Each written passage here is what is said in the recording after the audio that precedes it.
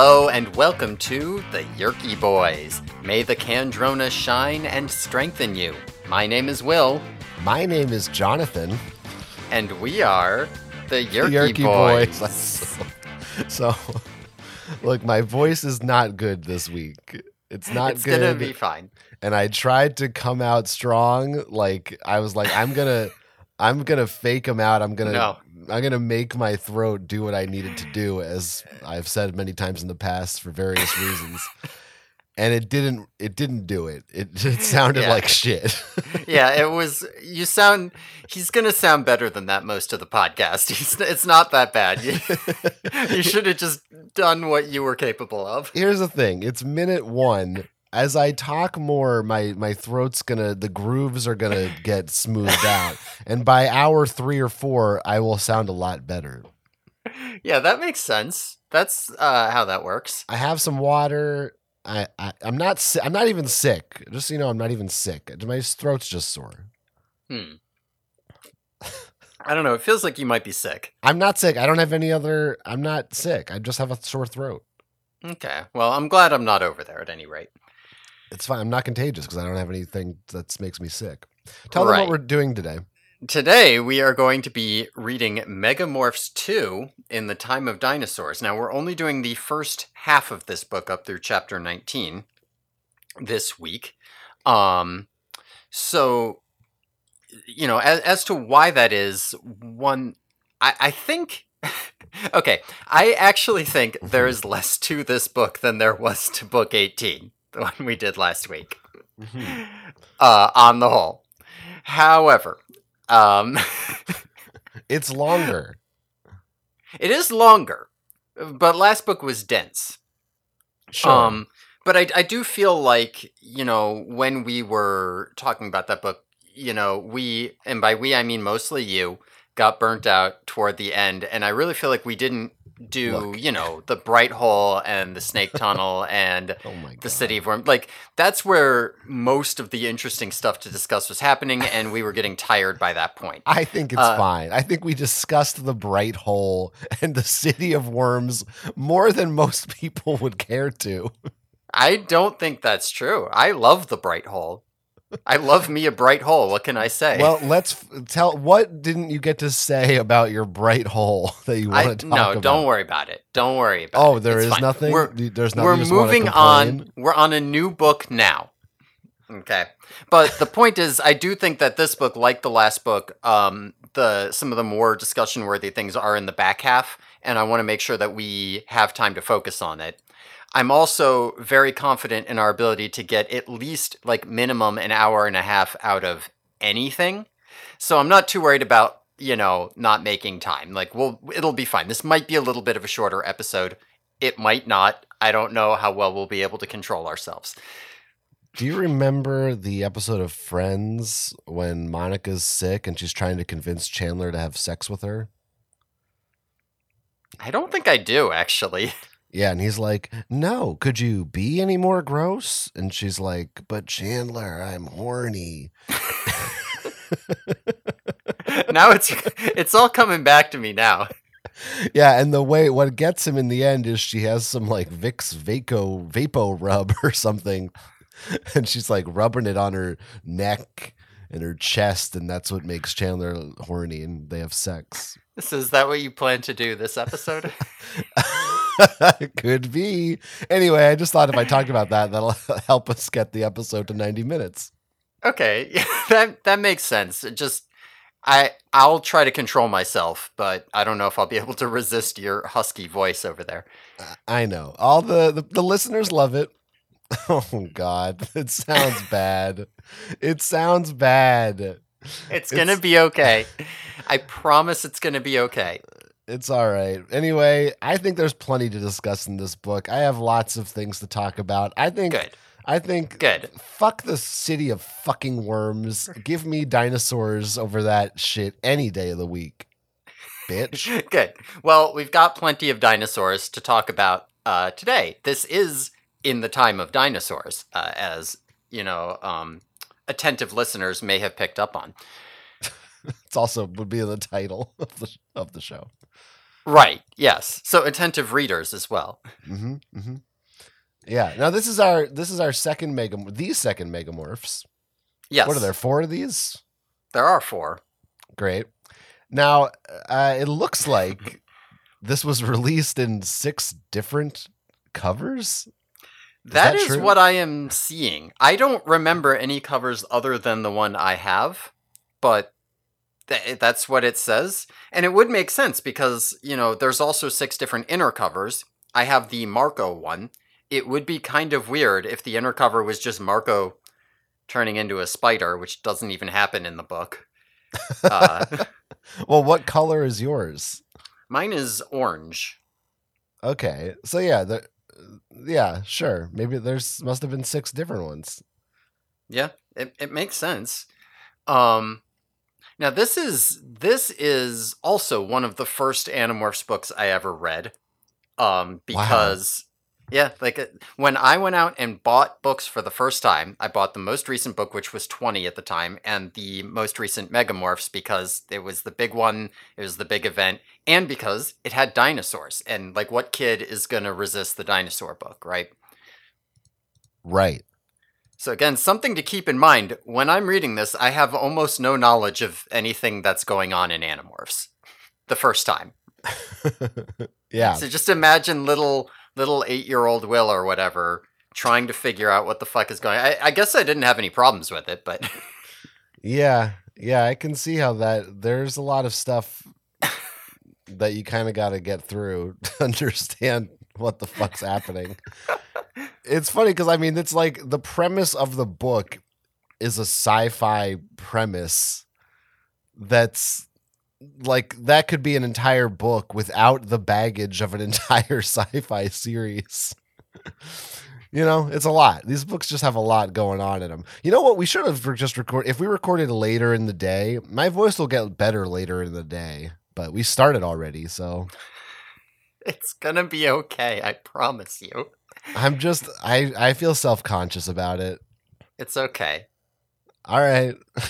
Yeah, well, if you have any questions, comments about John's voice, if you want to tell him how good or how bad he sounds, you can email us at theyerkyboys@gmail.com. So these covers are just a bunch of eyes and some spots and shit. Yeah, it's like animal textures, right? I see, what is that, a jaguar, I guess? That's not a leopard, right? That's a jaguar. There's a jaguar is the British say. Oh, no, and then there's a leopard down in the other... Yeah, okay. And then there's a tiger and a giraffe for some reason. I don't think they ever morph... as far as I can remember, they never morph a giraffe in this series. I could be wrong on that. It's a familiar pattern, They needed something distinct. What's in the top left? Is it the same patterns on all the books? It looks like it. That's kind of weird because these are all orange animals. So on my orangey cover, it kind of looks normal. Huh. Now on the picture for Seropedia, these colors are really oversaturated. My orangey one is not nearly that orange. Well, it looks like there's a zebra up top. Or is that a tiger? Oh, maybe there is a... I just see stripes, so I just went. Yeah, I don't know what the hell that is up there, and I don't know what the one over, right under K Applegate. I don't know what the hell that pattern. That's what I was asking about. Yeah, that looks like scales or spikes or something. Yeah, or what's the word for it? When you've got those steel platforms and they've got all the raised bumps. That's what it looks like. Yeah, right. Now in the middle of the cover, it says in thought speak, no one knows who we are. 3 dots. Just want to point out 3 dots. Mm-hmm. Break from tradition here. So that's a little bit weird. 2 things I noticed that are not on this cover. Number 1, the title. Number 2, dinosaurs. So here's the really interesting thing. I'm looking at my copy now, and I did not notice this. The stuff on Seropedia, it says no one knows who we are, ... That is not on my cover. Huh. My cover says, not in ThoughtSpeak, it just says in the time of dinosaurs, and has no other thing. What the fuck? I don't... Is someone on Seropedia trying to Mandela affect us? There needs to be... I need, like, a real Animorphs lore master. You know, one of these, like, here's every piece of merchandise ever created, and let me go over it in detail, right? This is what I need. I'm looking at the trivia section on the shit website, Seropedia. Says, the only Megamorphs have 7 versions of its cover, each with a different color front. Okay, and they show 6 covers here. So maybe you have the 7th. Here's what's going to happen. I'm going to go find all this stuff out myself. I'm going to devote my life to it, and I'm going to become like the Cyber Shell, but for Animorphs. I see what the hell happened? My computer just turned into I see your cover. Your cover is on here as well. Okay. I swear to God, it just turned into it. I wasn't touching my mouse. It morphed. Like the Elemist just made my computer show that photo. The timeline has been rewritten. But it's there. I see your cover looks sensible. Well, this one, the one I'm seeing shifts from purple at the top to orange and yellow at the bottom. That looks like the best of all worlds. I guess it's a little purple, at least in the weird pattern that I don't know what it is. Yeah. Anyway. Now, what do we think about whose eyes these are? Oh, yeah. Because it's really obvious which ones are folks, Tobias and we're going to get to the full amount of time this week. You're going to get your money's worth. Yeah, we sure are. To me, it seems pretty obvious that the bottom 2 should probably be Rachel and Cassie, right? Top right, that looks like Rachel to me. Tobias wishes. Yeah. Is that part of Axe's nose? Yeah. Oh, that's yeah. Gotta be. You do have noses, I see now. Yeah, it's not. I thought it was literally just their eyes, but it's actually their faces dissolving with the background. Yeah, I would say that's Cassie on the bottom, then Rachel. They have feminine eyes. Jake in the middle, and Marco top left. This is the problem is that it's not actually clear to me which one's Jake and which one's Marco. Well, here's how I determined it. Yeah. Jake's the protagonist, so he would be in the middle. He's the leader. They're gonna give him front and center spot. I'm gonna switch him. I think the middle eyes are more mischievous looking. You know, that's the Marco eye to me. You can't... The giveaway is the lashes. If we could see the lashes. Yeah. It's too bad they're obscured by the animal patterns over them. We do see their brows a little bit. Maybe you're right. Maybe that is Marco in the middle. I'm looking at... Marco in the middle. I'm looking at the Marco on the inside of my book. And that Marco does look more like the middle. Well, maybe. I don't like how the top 3 are spread out kind of evenly, and then on the very bottom third of the book, they have 3 more sets of eyes just smashed together. Like poor Cassie is like suffocating down there. Yeah. Yeah, well, they had to make room for the title at the top, so they couldn't quite spread them out. It feels like they designed where the title goes first and then said, we need to put the eyes around it. Because I think if you just made this artwork, you would never put the eyes that way if there wasn't stuff in the middle. Yeah. No, I feel ya. Now these inner covers. They can't possibly have much to say about just sets of eyes on this cover. They'll move on quickly this week for sure. No way. I have a lot to say about those eyeballs. Now, tell me what this is. Is the inside cover what I'm seeing on Seropedia, or is it what is it? I mean, mine is pretty much exactly this bottom right one with Marco. It's just the thing that's Marco. That's mine. Oh, okay. There's an image on Seropedia with dinosaurs in it, and I don't know what that is. Oh, I don't know. I think I see that one, and I feel like that the one that I have here that I pulled was like a poster. I see. That's got all their mid-morph Yeah. This should have been like the cover or and this is much better than any of the actual stuff on the book. I need to understand. Yeah. In 1998, whose decision was it when someone said, we're going to write an Animorphs book with dinosaurs in it? How should we market this? Let's put no dinosaurs on the cover of the book. What the fuck were they thinking? Yeah, that's crazy. Understand that. I gotta say, it does not. The book. I mean, there's no way this thing with the T-Rex. It's all. It's not even so much. It's not even like it's the least interesting cover they've ever had. That's probably true. What the fuck? Whose fucking choice was this? It's terrible. I agree. So mad. 100%. These dinosaurs, yeah, it just would have been better. There's no question. Dear God. Fuck. I mean, I don't even know. These inner covers, right? Like, they're all mid-morph faces except Tobias and Axe, so they look fucked up, but it's just like one straight-on face shot. Like, that's boring. Yeah. Could have done way better. Boo. I agree. I'm skipping this book based on the cover. Okay, let's move on. Book number 19, The Departure. All right. I loved Jack Nicholson in this one. No, I shouldn't have. I gave it. All right, never mind. Back to Before?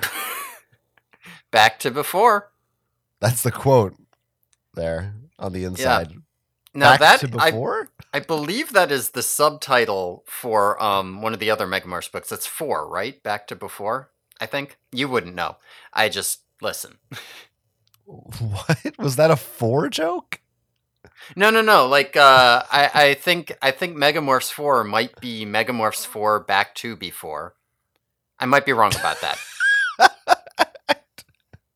Okay. Just like they had an idea and they used it, you know? Yeah. Yes, it is the 4th one, is Back to Before. That's weird. God, Axe has some serious bedroom eyes, doesn't he? He does. The top his ones, stalk eyes, you're talking about how Elfangor's stalk eyes looked menacing. Axe's look goofy as fuck. I noticed this on the last book as well. I think his eyes are looking much more cartoony. They look real. It looks like the crab in Moana. Like they're very silly. Yeah. He's a weird guy, Axe. They are. Like, if I had to talk to Axe in person, I would just be staring at those fucking things. It wouldn't, not the nose, it'd be the... the nose is fucking horrible. Axe is just one to talk about how human noses are disgusting. His nose is a fucking freak show. You kidding me? Fuck. It's all about what you're used to, you know? It makes sense if he's like, oh, human mouths are gross because he doesn't have one. But he's got a fucking nasty ass nose with like a slit in it and holes. Fuck, cover that thing up, man. Wear a fucking mask. I think you're right, but all right. I don't know. Anyway, I'm gonna try to settle down now. Okay. All right. Yeah, don't hurt your voice before we get into this. This might be our longest the longest we've gone before we started talking about the book. Let's make this our longest episode yet. We can do it. I believe in us. All right. Go ahead. Let's get started. Okay. So we open the book. Marco is sitting around. He's watching TV with his dad. And he sees, a news flash comes on. A nuclear sub has developed reactor problems, and it's, presumed sunk somewhere off the coast. So Marco excuses himself and calls together all the Animorphs. They figure they better help out before some people get hurt or fucked up or whatever. So they head to the beach and morph dolphin, and they roll out. They show up at the site of the sub. Luckily, they manage to find it. They grab a diver and they drag her over to it. So the rescue people, the rescue ships and everything. They find the sub. They're working on it. The Animorphs are watching it when all of a sudden they see everybody start running away real fast. And they're like, oh, fuck. And so they start running too when whatever the reactor problem was goes off and the nuclear submarine explodes. Kind of a wild intro here. They get right into it. Yeah. Yeah. It's at this point the Animorphs are basically just superheroes, I guess. Yeah. Because this is not Yerk related. They're just doing some vigilante shit. Yeah, and I feel like normally Jake is like, we don't do this, right? We're not going to do... I guess something about a nuclear sub made him... I don't know. It's weird. He's just like, I guess that's our job. And everyone is like, yeah, you're right. Let's go turn into dolphins. Like, it's weird. It is very timely, though, for us to be talking about this right now. You've got the submarine, the Titanic submarines, right. And you've got Mission Impossible Dead Reckoning, Part 1. Right, yeah. Yeah, so, nuclear subs, or regular subs. Yeah, they're in the zeitgeist right now. I kind of want a sandwich. Oh, I see where you're going with that. Yeah, it's pretty good. Yeah. Mm-hmm. Oh, no, I want you to, whatever you're saying here. Okay. Yeah, it's more important. I'm noticing a trend with these books is the record scratch. Yep, that's me. Wondering how I got here. It feels like that's a thing for the openings now. And I'm going to comment on this. I know it's been happening for a while now, but every book mentions the Geds in the beginning. Yeah. And the fact that the Yerks have taken over many races, including the Geds. Right, yeah. She's softening you up for the Ged Chronicles. Like, I'm sure Geds will come up again at some point, but it's just funny that she feels the need to throw another alien name in there, as like it feels like that should be very important, and you really don't need to ever know what a Ged is. Like even in the books with Geds, you don't really need to care what they do. Yeah, and even going forward, I think the only real purpose the Geds serve is people being like, so what did Yerks infest before they conquered the Taxons and the Orc-Bishop? Like, that's it. That's what Geds are for. That answers that question for you. We just gotta get Geds in there. Do you not love Geds? I'm a Ged head. I like that. Now I'm a Ged head. Yeah, I thought you might be. Didn't know I could be one before. Now, on a point of interest to you, there is a part in here where somebody might have been Marco, but somebody in here makes a reference to Spider-Man. Oh yeah. Now, I'm just going to tell you, this is not a typo or misprint in your version. In the official version, she has learned that Spider-Man does indeed have a hyphen. I like that. Yeah. I'm not sure. I thought maybe there was a time before this with a hyphen, but maybe I'm misremembering. Oh, that was the time where it was hyphenated because it was split between two lines. But then later in the same book, she uses it without the hyphen. Even worse. That's even worse. Yeah, no, pretty bad. But that's good. I'm hoping going forward we see the hyphen. Yes, I am hopeful for that as well. It'd be good if she then started adding the hyphen to Batman too. I don't know about that one. I think there should be all these superhero names should be hyphenated. Daredevil, Superman. We need more hyphens. Yeah. It's fucked up. Hulk. I see. You would put it after the H. Well, I put it after the U. Oh, okay. Even better. Right. The Hulk. Good job. Yeah, there's some fun stuff in these early chapters. I like all of Marco's descriptions of everybody. We get to start with Marco, so I'm happy. Mm-hmm. Tobias is still afraid of the water, so that's the character trait that we know about. Mm-hmm. But it doesn't matter. But we're just reminded that it's there. Yeah, he's grumpy until he turns into a dolphin. Right. And then I guess we didn't Axe get to is disturbingly attractive, right? Which I did highlight. And I know we've talked about it before, but yeah, it is so weird that in every book she continues to use disturbingly attractive. Yeah. Like that's just become the go-to for Axe's morph. You could just say like, he's kind of I don't know, maybe she's just trying to tell you about Marco's gay panic, but yeah, could be. What else do I have in here? Oh, the diver says blow blow blow blow blow when they're dragging her through the water. Right. I did like that when they choose to kidnap a live human woman, which is a little bit frightening. Well, they kind of lassie her, right? Yeah, they use the word kidnap. It's not really what they do.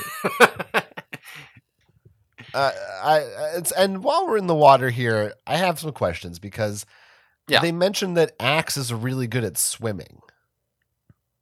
Or he can swim. They say he can swim well. Okay, sure.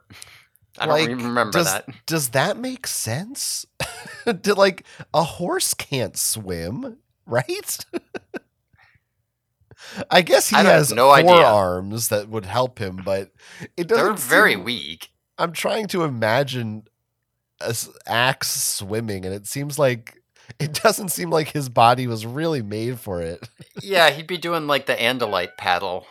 Like he's got heavy hooves and stuff. He'd be sinking. Now I want to find out if horses can swim. Yeah, you look that up. I'm not going to. Go ahead and look that up right now. Nah. So I don't know. I was confused about that, but that's fine. Yes, it says Axe in his own body could swim quite well, actually. Quite well. I guess he could swim quite well. Maybe he uses his tail like a propeller. Yeah, I forgot about his tail. That would be pretty good. They also, of course, they specifically mention dolphins. One thing you can say about dolphins, there is nothing they can't do in the water. We know that to be true. Yeah, we do know that to be true. Dolphins will do any kind of fucked up shit. Oh, yeah. Yeah, they will. All right, calm down over there. Uh-oh. I'm feverish. So can we, are we good on this nuclear submarine disaster here? Yeah, and then it explodes. Right, it blew up. So they all get knocked out. They regain consciousness, and it's, before it was like all rainy and stormy, but now it's sunny, and things seem, a little bit off, because for example, there's a volcano over on the horizon. And as they're taking in their surroundings, they see some real, like, big things show up. And they don't say what they are here, but I'm just going to level with y'all. It's dinosaurs. These are the first. Well, I don't think they're technically considered dinosaurs, but you know what I mean, right? Like those big water things. They are, specifically, we'll find out eventually, they are elasmosauruses and a Chronosaurus. Wow. The elasmosauruses chase them, and then while they are running, a Chronosaurus comes up from below, and it swallows Rachel and Tobias whole. There is a pretty, like, long and fairly graphically described, what I can only say is a vor scene. They're, like, in the stomach being digested and crushed in the muscles and stuff. Not the last vor scene in this book. Not the last vor scene in this half of the book. Right. That we will talk about today. But they're getting vored. They try to demorph and remorph to escape. And, as Tobias is losing consciousness and failing to get out of his regular bird form. He reflects on the fact that these are dinosaurs, which the other Animorphs have not figured out yet at this point somehow. So, let's talk about this Vor and these dinosaurs and everything. Yeah, I mean, should we get into the dinosaurs now, or should we wait until they're fully unveiled? I mean, we can talk about the dinosaurs now. I want to talk about these elasmosaurs and chronosaurs. Yeah, I think it's interesting. So we find out this is squarely set in the Cretaceous period. Late Cretaceous, yes. Right, sure. And unlike Jurassic Park, they're not like throwing in just the hits. Like These are, it's like, because normally I would think this would be like a plesiosaur, the thing I know the name of. So this is a plesiosaur. This Elasmosaurus. A plesiosaur is, this is like the plesiosaurs are like the order. And Elasmosaur is the genus. So this is like a specific type of plesiosaur. Okay. Yeah. But I don't know what like chronosaur, whatever you said. Like these are deep cuts, I feel. Yeah. So these are like the chronosaurs. Sometimes you see they're like skeletons because they're really big. They got like the long mouths and short necks, those guys. Those like big sea things with the really long snouts, and I don't know if I know, but sure, I can picture what you're saying. Okay. I can imagine a dinosaur. Yeah, I knew sort of about these things as a kid, partly because of this book. And I was like, I got to learn what these dinosaurs are. But I did a little bit of like touching up on these guys in particular for the podcast to make sure that I would be like, okay, I sort of know what I'm talking about here. Well, we find out Tobias was a dinosaur kid. Yeah. Were you a dinosaur kid? Yes. Yeah, that doesn't surprise me at all. I was the kid who walked back and forth in my room going yee all day. I mean, I think every kid, certainly every boy, loved dinosaurs. Yeah, I agree with you on that. I do think I was toward the more obsessive, I know all this stuff and I have to know all the whatever end of that. But yeah, who wasn't to some degree a dinosaur kid? Yeah, I mean, they are pretty fucking cool. Yeah. They're great. Like, it's one thing to be Tobias and be like, that's an Elasmosaurus and that's a Chronosaurus, but it's kind of another thing for the other Animorphs to be like, I don't know what that is. That is weird. Yeah, I guess the idea is they're thinking, oh, this is Visser 3 and a morph, or it could be like an alien, like they don't fucking know. They've seen weird shit in outer space. Yeah. And I mean, this is a note I had a little bit later, but I don't know. We'll just get to it now, whatever. Sure. We are, because it is still relevant here. We are kind of, for the first quarter or whatever or so of this book, we are pretty much a step ahead of the characters, right? The book is called Dinosaur. We know there's dinosaurs. We know what's happening here. Yeah. We're pretty sure they've gone back in time. And the characters don't really figure that out, but that's never the best thing in a story, right? When you know something the characters don't. And the other thing though is the thing that's frustrating about it. This has happened to them before. Well, it's only happened to Jake. Oh, right. And it didn't really happen to him. He just remembers it. He never told the others about this. I don't know. He told Axe about it. But Axe already knew that Sauriorips could happen, and Axe actually wouldn't know what a dinosaur is necessarily. Well, they sure don't. Axe brings up Sauriorips without really explaining them, like he did in that book. Yeah. So it seems like there's some presumed knowledge or understanding, but yeah, it just, I don't know. It feels like of all the weird shit they've seen, you'd think they might be like, yeah, maybe we went back in time. It's just like a possibility. But I guess it's not, but I don't know. Maybe I'm not being fair. Like maybe you wouldn't assume that, I don't know. Yeah. But yeah, I mean, it is kind of weird to... I definitely get that not being your first impulse, right? But, like, something has happened. And, you know, when you see what is... I mean, Marco says, like, is that, like, the Loch Ness Monster or whatever when the elasmosaurs are coming out? Like, at some point, you'd think you'd be like, I mean, that's a dinosaur, though. Right. Yeah. Yeah. But it's fine. It's fine. Yeah. And they also have this volcano here,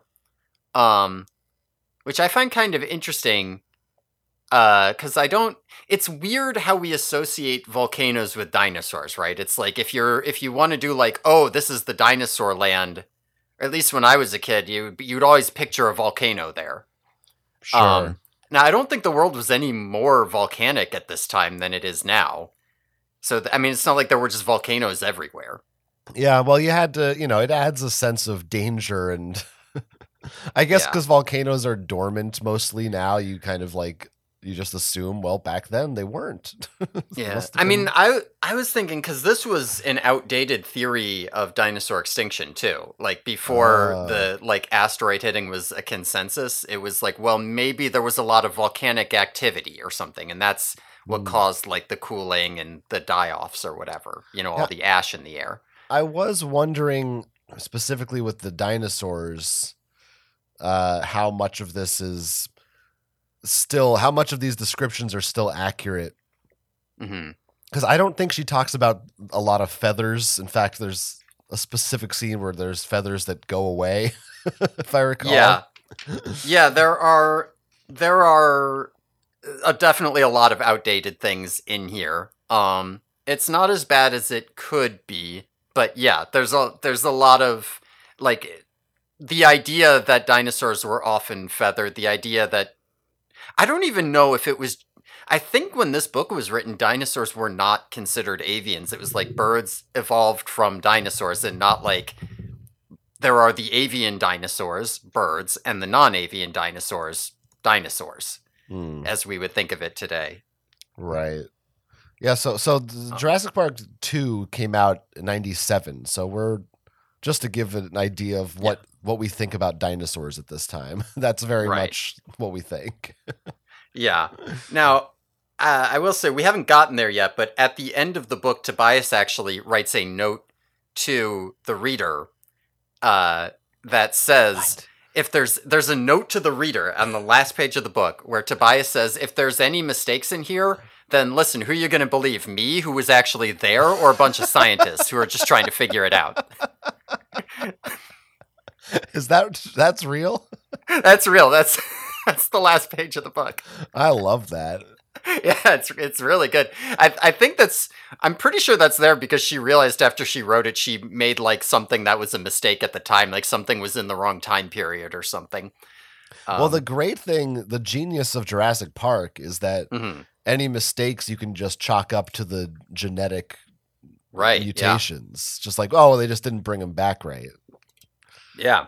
Yeah. But they fucked it up, that frog DNA or whatever.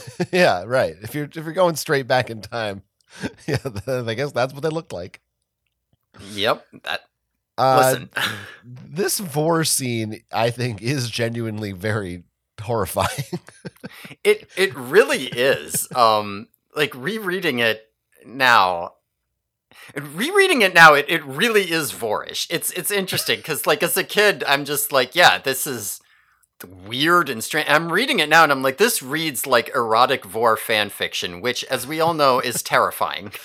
We should, for any listeners out there who don't know what vor is, they know. There might be some. It's not everybody knows. Okay. It's everybody knows. Fetish that involves the desire to be swallowed alive, usually by a giant person or creature, and to be slowly digested inside of them. Right. There's variations. Some people maybe just want to be in the mouth. Or like live in the stomach and not be digested. Right. So there's different things, but that's the gist of it. There's like anal vor. There's all kinds of stuff. Okay, that one is new to me.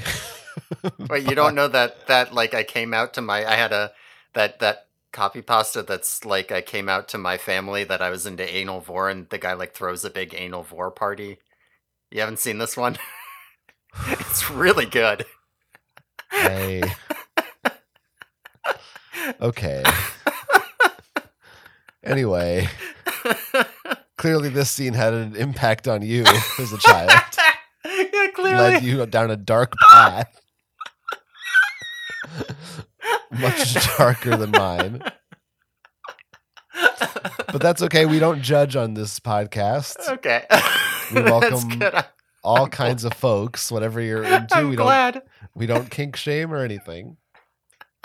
Well, I might a little. I did. Look, I'm sorry that I'm always coming in with the annoying.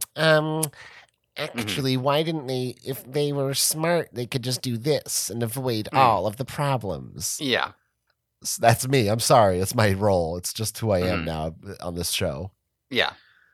But they come back and they're like, they keep talking about how I don't know how long we were out for. Oh no! What if we're stuck in the morph? Why don't you just demorph and then morph back? And also, doesn't Axe have an internal clock? Ask him. Nobody asked him. We're gonna find out Axe's internal clock is fucked up. But yes, they should have still asked him. Yeah, but he doesn't know? He doesn't even know like it's been an hour? I don't know. He can't still count in his head? I don't know how his shit works. Yeah, it's not clear how the thing works. There's something about like the rotation of the planet and the position or whatever that fucks him up, and it's not calibrated right. I don't know. Yeah, I don't know. I also had another thought in this scene, but it sort of happens later. So okay, that's reasonable. Yeah. Now I actually wanted to show you up on nitpickiness, so that you wouldn't be the obnoxious one this episode. Thank God. Yeah. So the Elasmosaurus was generally found around North America. So if they didn't change locations, then this would be that would be reasonable, right? If they were still off the coast of what would turn into California, you would find Elasmosaurus there. Now they could have changed locations with the Saria Rip, potentially, right? Who knows how this works, right? If you throw them through time, you could throw them through space. The Kronosaurus was found in an inland sea in Australia. And as far as I know, there was no overlap between Kronosaurus and Elasmosaurus. Which leads me to ask the question, where the heck are we? You know? Just a question I had. Yeah, no, it's a fair question. Now, I also think it's very funny, because I did not know this, but the name of that inland sea in Australia is apparently the Eromanga Sea, which I think is really funny as a terminally online freak. Because it sounds like manga? Well, Eromanga would be like an erotic manga. Oh, like ERO? Yeah. Jesus Christ, man. What are you doing? I like when people are bad, weird, degenerate freaks. It entertains me, and so I learn a lot of stuff that I probably shouldn't. Yeah, okay, sure.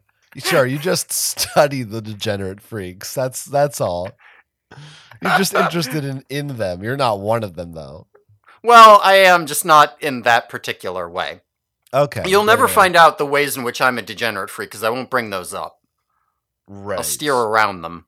Right. All right. But anyway, yeah, I don't know. It's a scary part, but I'm ready to move on. Yeah. So okay. So the others are going to find out that they're in Dinosaur Land, but as you said, it's going to take a while. While these things are fighting over Rachel and or fighting the Elasmosaurus, the Kronosaurus, they're fighting over who's going to get to eat the rest of the Animorphs. So Jake, Cassie, Marco, and Axe take that time to escape. They get to shore, trying to figure out what's going on. They're stumbling around the jungle because there's like a jungle there. There's a bit where Cassie almost gets eaten by an enormous crocodile. And then they have like the Jurassic Park moment, right? Where they see a baby dinosaur. It's some kind of sauropod, right? and the camera pans and the music swells, and then a T-Rex shows up and eats it, and they all run away. So I don't know how many notes you have on this section here, but because we sort of started to go over this, but yeah, well, it's at this point that I guess I'm gonna. I want to talk about. I don't know. Should we? We haven't really talked about the structure of this book overall. Should we save that for the end? Go for it. Yeah.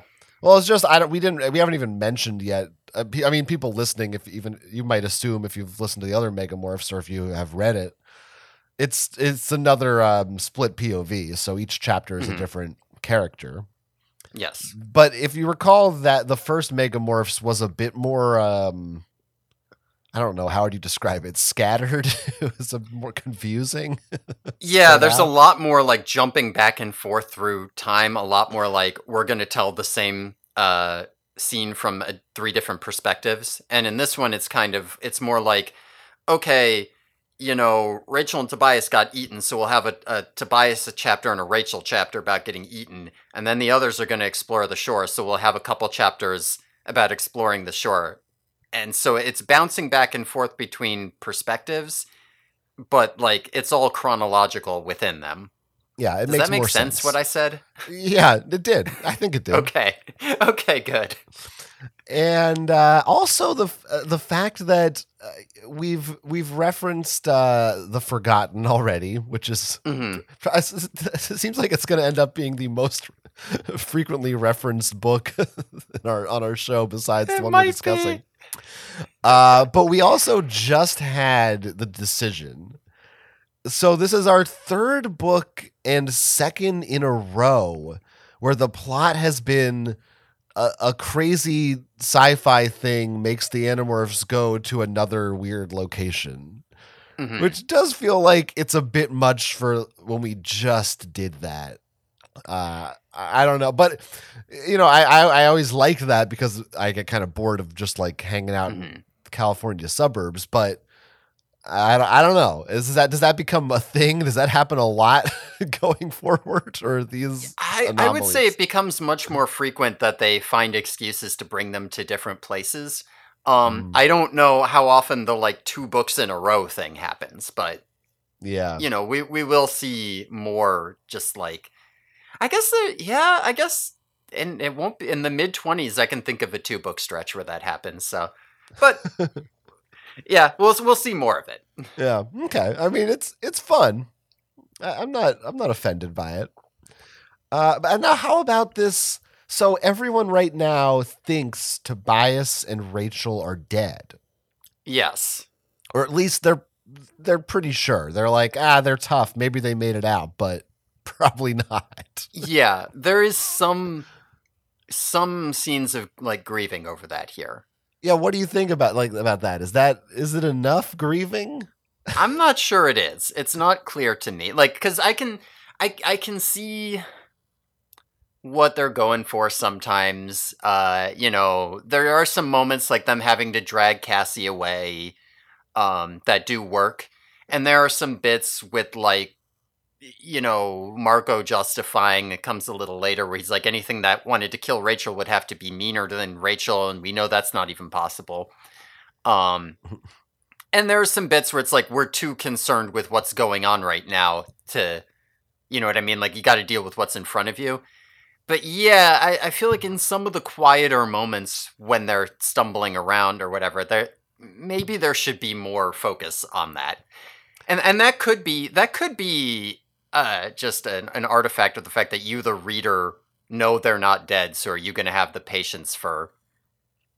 Yeah, I don't know. Yeah, no, I feel like that's a tough thing that I notice in lots of media when the characters think someone's dead, and you have to have a scene of them, being upset that the character's dead, but that if the character were really dead, that scene would be way different. Like it would be way more dramatic and sincere. So you have to walk this line of like, well, they think he's dead, so they're gonna be. It's like, I don't know. I'm thinking of when Indy falls off a cliff in Last Crusade. I just rewatched that. I really like that one though because it doesn't really last long enough for it to be like it's just long enough they're still like in their shocked reaction so that when the punchline happens. Yeah. I mean they play it up a little bit. It goes on for a minute, but yeah. So but just to say that's a hard thing to, I don't know what the best way to handle that is necessarily, but I did think they should have played up a little more that like, oh, we just don't have time to process this. It felt like this is like, I don't know, your two best friends are dead.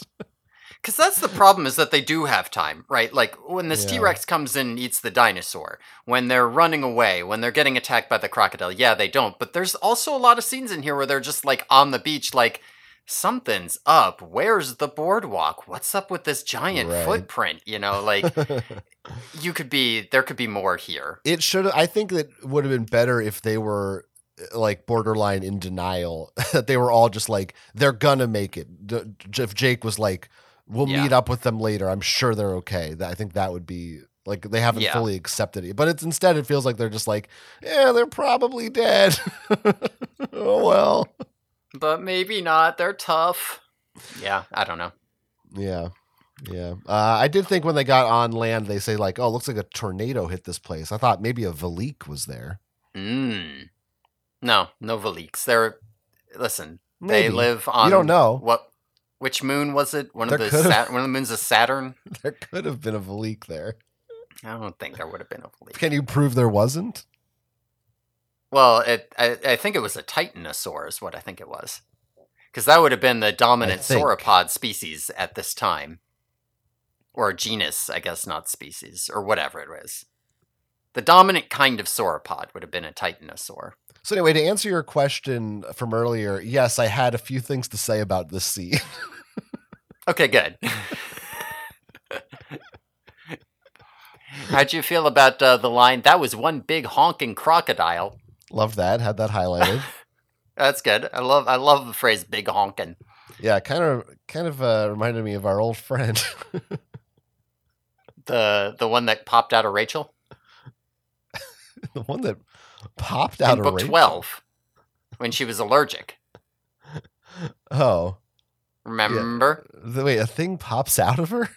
Yeah, she like, what the hell's the word? She like vomits out the crocodile. I remember the Andalite word. Because she's allergic. Right. I mean, I remember the allergy. I didn't remember that specific gross. How are we supposed to talk about that if you don't even remember what happened in the books? Like a weird, obsessive little nerd. Crikey, I was thinking about me, mate. The crocodile hunter. Oh, shit, we have a special guest back. Oh, just wanted to give a good day to the Australian listeners out there.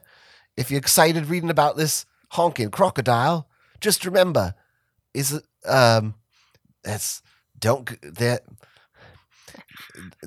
when you get... You can do it, Steve. Oh, no, I'm fading. I can only be in this world for so long. No. My injury hurts. Steve. Please free me from this. Someone get that stingray off him. Oh, damn. It was a little less insightful than last time. Well, he's caught in between realms. There's a bit of a crisis there, I guess. I think he needs like a Ed and Lorraine Warren type to try to mend his spirit so that he can move on. Okay.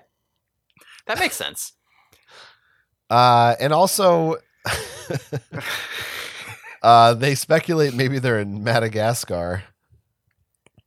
They do speculate that. I don't... Well, they say they want to find people, and Marco says, too bad they'll speak Madagascarese. Yeah. Now, of course, we all know that people did cohabitate with dinosaurs. You know, the dragon myths of old were based off of dinosaurs, which were all actually plant eaters when God originally made them 6,000 years ago. But they didn't go, when he ordered Noah to make the ark, he didn't want him making room for the dinosaurs. So they all died out in the flood. Right. Yeah. I don't know. It's like so obvious. I don't even know why you said that. Yeah. I just wanted to our listeners to understand. I think there are some parts in this book where they talk about millions of years, which of course we all know. Yeah. Anyway. Anyway, do you think Madagascarese is like Afro? You know what I'm talking about? I do know what you're talking about. I was wondering if it was like that. I also really love the way that Cassie or Jake, somebody says, I could see bright, buttery sunlight through the trees. I don't remember this line. I love that. Bright, buttery sunlight. I want some butter. Like on bread? Oh, sure. I was just thinking just the stick. You ever just like mash up a stick of butter in like sugar and then just eat it? God, no, but now I'm gonna. It's really fucking good. It makes you feel so bad about yourself, but it's really good. Sounds better than peanut butter on graham crackers. All right. Well, okay. I guess they figure out there's dinosaurs. We're all on the same page now. Meanwhile, Literally. Tobias and Rachel, they're being eaten by this Chronosaurus, right? So Rachel morphs to grizzly bear in its stomach, and the first thing that she does is she rips through like its flesh and internal organs and rips into its lungs, so that she and Tobias can breathe. And eventually she digs her way out through the flesh and gore, and digs a hole through its body. And when she pops out the other side, she finds that the Chronosaurus has beached itself in its agony. Tobias is alive, but his wing is broken. He tries demorphing and remorphing, but that does not heal his injuries. There's something about the time travel that's preventing his injuries from being healed. So Rachel has to make a splint for his wing with a stick and some fabric for her from her morphing outfit so that his broken wing can heal. So how do you feel about this little gimmick put in here so that Tobias can't just go flying around and find the others? Oh, yeah. Honestly, I'm so stupid. I didn't even really think about it. I was like, oh no, he's injured. Yeah. It's kind of cheap, but I like it because I like the Tobias and Rachel time. I agree. Now, I actually have word of God on why this happened on the technical. So what it is that she wrote a whole bunch of chapters about Tobias and Rachel where they couldn't get back because his wing was broken, and then at the last second she was like, "Oh shit, I forgot that demorphing heals your injuries," and she didn't have time to change it, so she just was like, "Oh, it probably has something to do with the time travel or something. I don't know." Oh my god! That is word of God how this part got written. Okay, that I don't like. It's very funny. That really annoys me. Because it's really not explained well. He's just like, it hurts too much. Why? What? Like, I was assuming that would come into play maybe at some point. Yeah. He demorphs and remorphs, and it just doesn't fix it's an effect of the Sario rip. If you want the technical, like the mathematics to explain it, you'll have to ask Axe. Well, you ruined it for me. I now hate it. That sucks. It does seem like she forgets things like that somewhat frequently. Yes. Yeah. I'm pretty sure she just writes whatever the fuck she thought up and doesn't really think about it and just jams shit in as she goes. Right. I do like the image of Bear Rachel tenderly carrying Bird Tobias in her arms. I think that's cute. It is good. I'll agree. I want an illustration of them walking on the beach. And when there was only a set of bear prints and no talons, that's when I was carrying you. That's right. I also had another question. If Tobias, she suggests that he just morph into a human. Would he have clothes?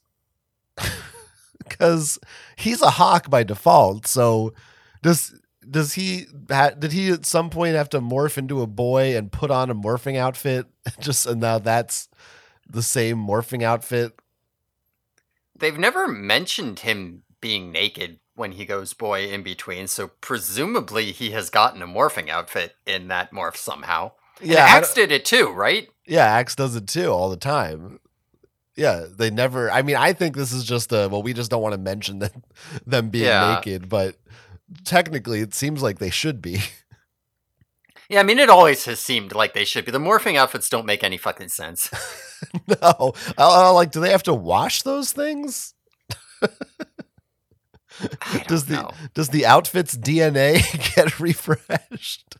I mean, this really does seem like you could just take off the morphing outfit, right? And then morph something and morph back to a human, take it off again, and then just end up with 100 copies of this morphing outfit, right?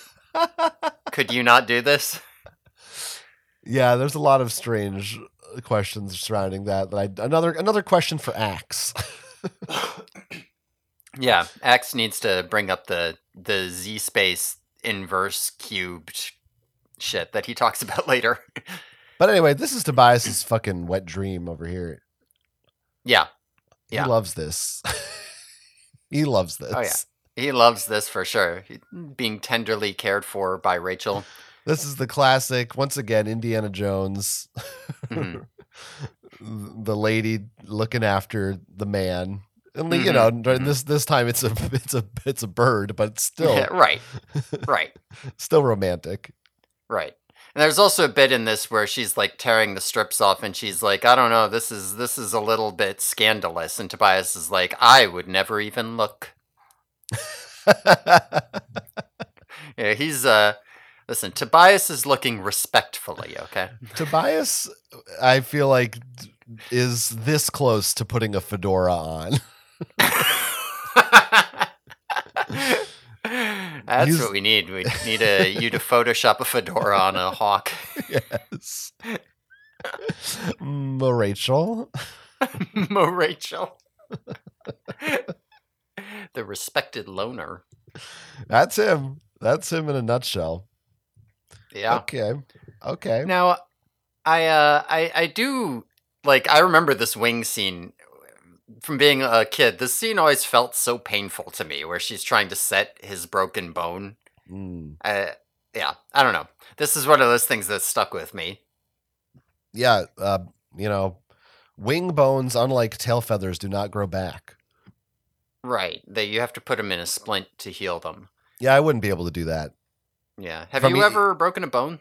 I have never sprained anything.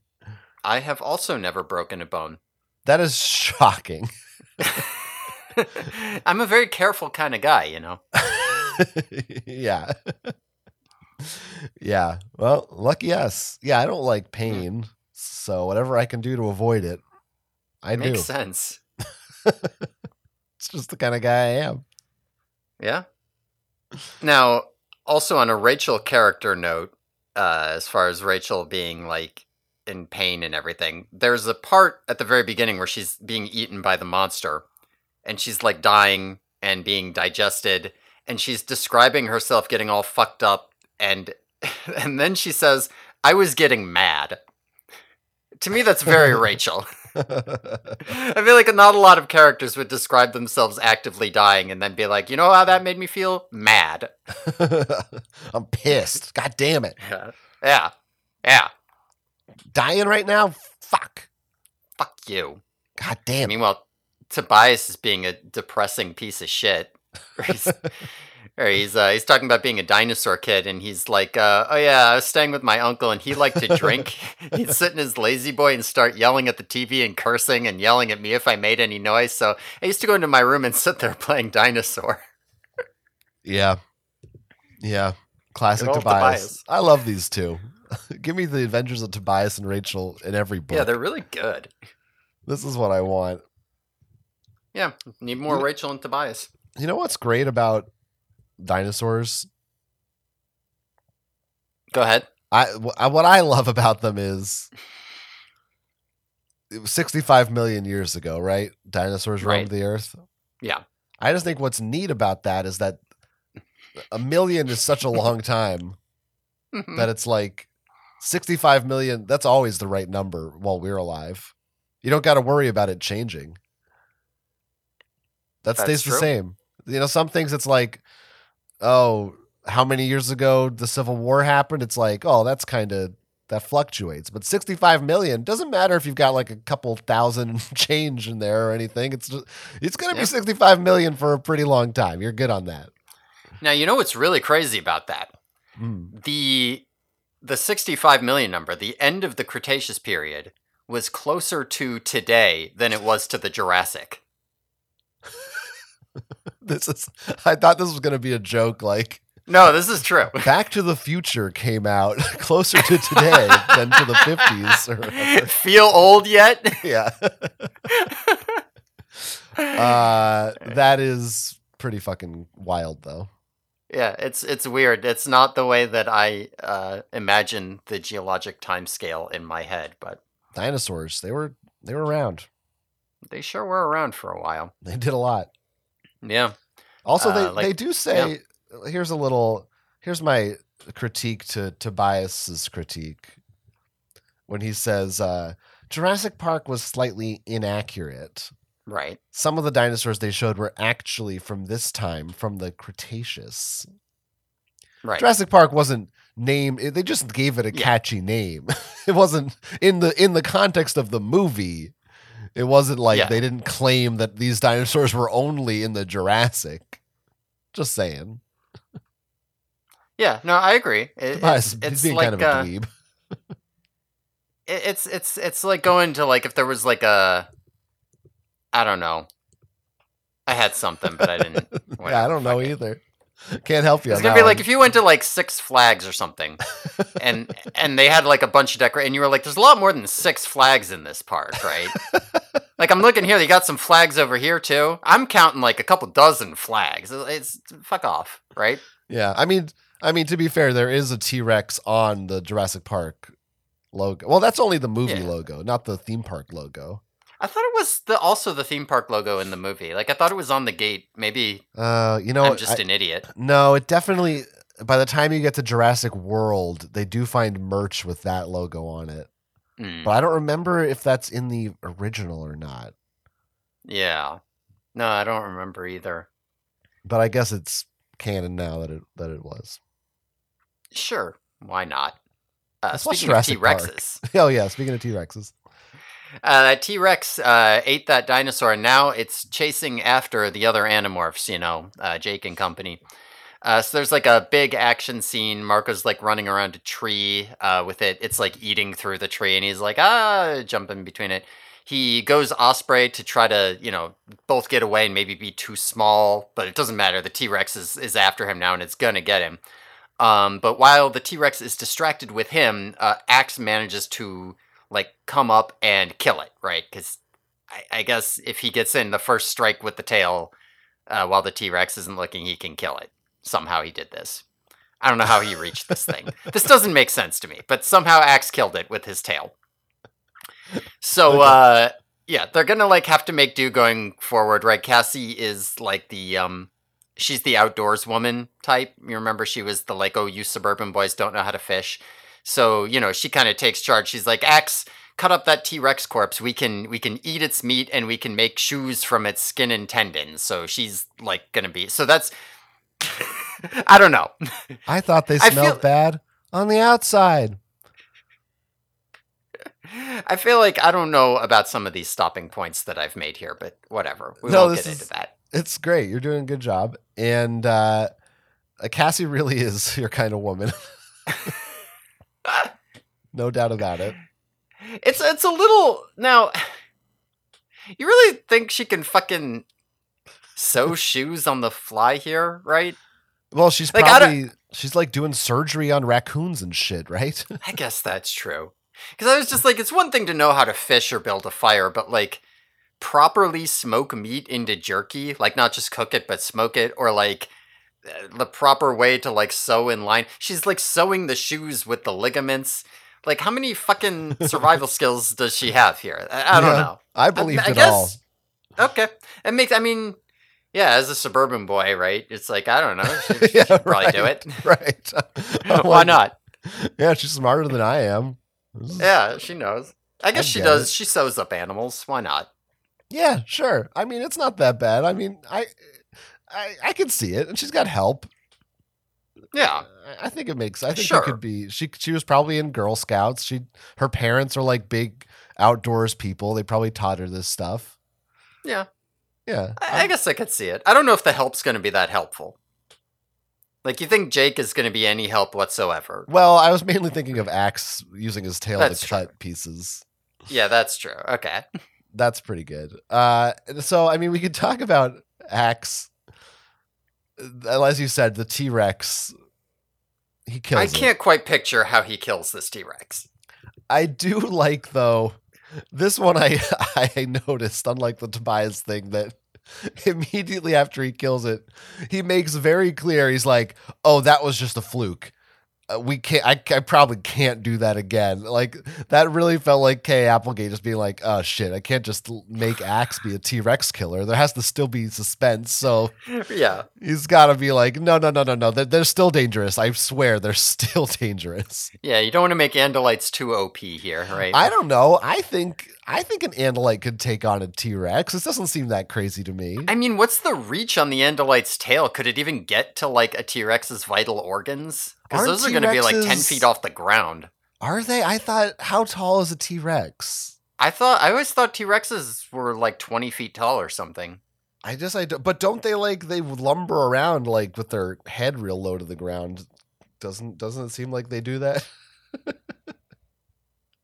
I could look at some actual T-Rex numbers here. Up to 40 feet in length and 12 feet in height.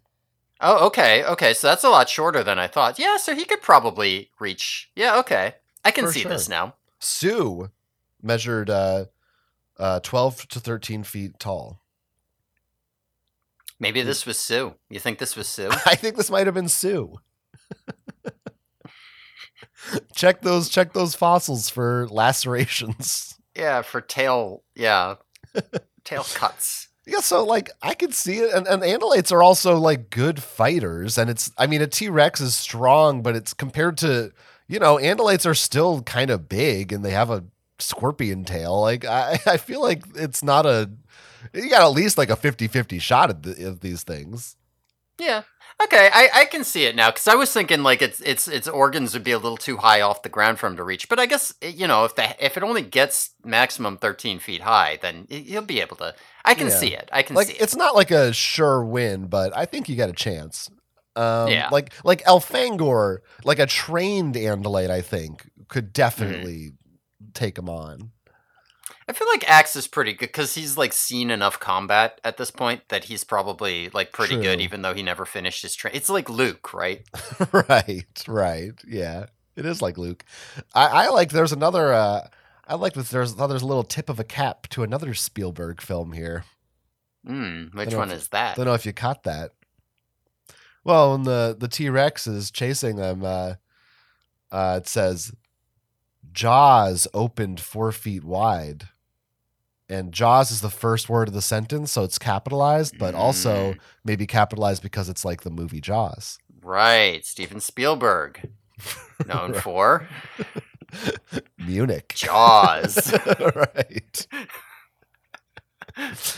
And? And? Duel. Jurassic Park. Yeah, there you go. There you go. That's the one. Sugarland Express. Right? Okay. So anyway, how about this T-Rex going grunch, scree, crunch when it was eating through the tree? Really good. Okay. Do we need to get into do we know about T-Rex behavior? Is this realistic? Is this accurate? I don't know enough about T-Rex behavior, to be honest. Yeah. I don't know. I know for a long time there was that whole debate on whether they were like scavengers or hunters. I do think that they were, like, the current theories do say that they would have hunted actively, but I'm not sure. Yeah. I don't know, but it doesn't seem I don't remember anything sticking out to me that was particularly unbelievable, but yeah, it's the other than just like at a certain point, it's like this dinosaur's coming after you. How the heck are we for real here? The tree's in the way, but right. But you gotta have them get out somehow, right? Yes, it's fine. Axe refers to the difference between dry humor and wet humor. Oh yeah, Axe has a lot of good. The Axe perspective here is much better than in Megamorphs 1, where she didn't know. Yeah, like she's still got that Axe voice from last book. Yeah.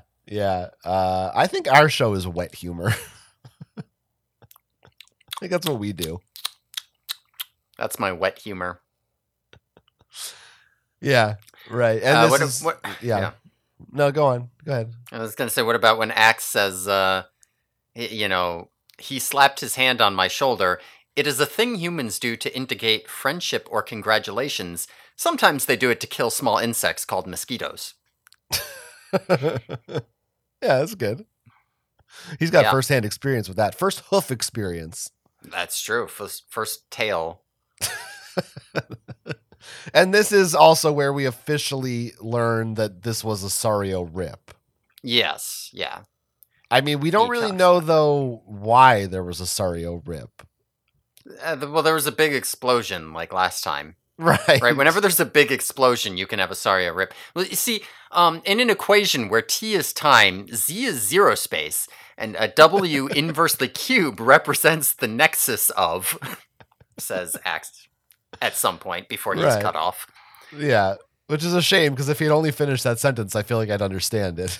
Right, I'd be able to solve this equation. I just don't know what's being nexusized.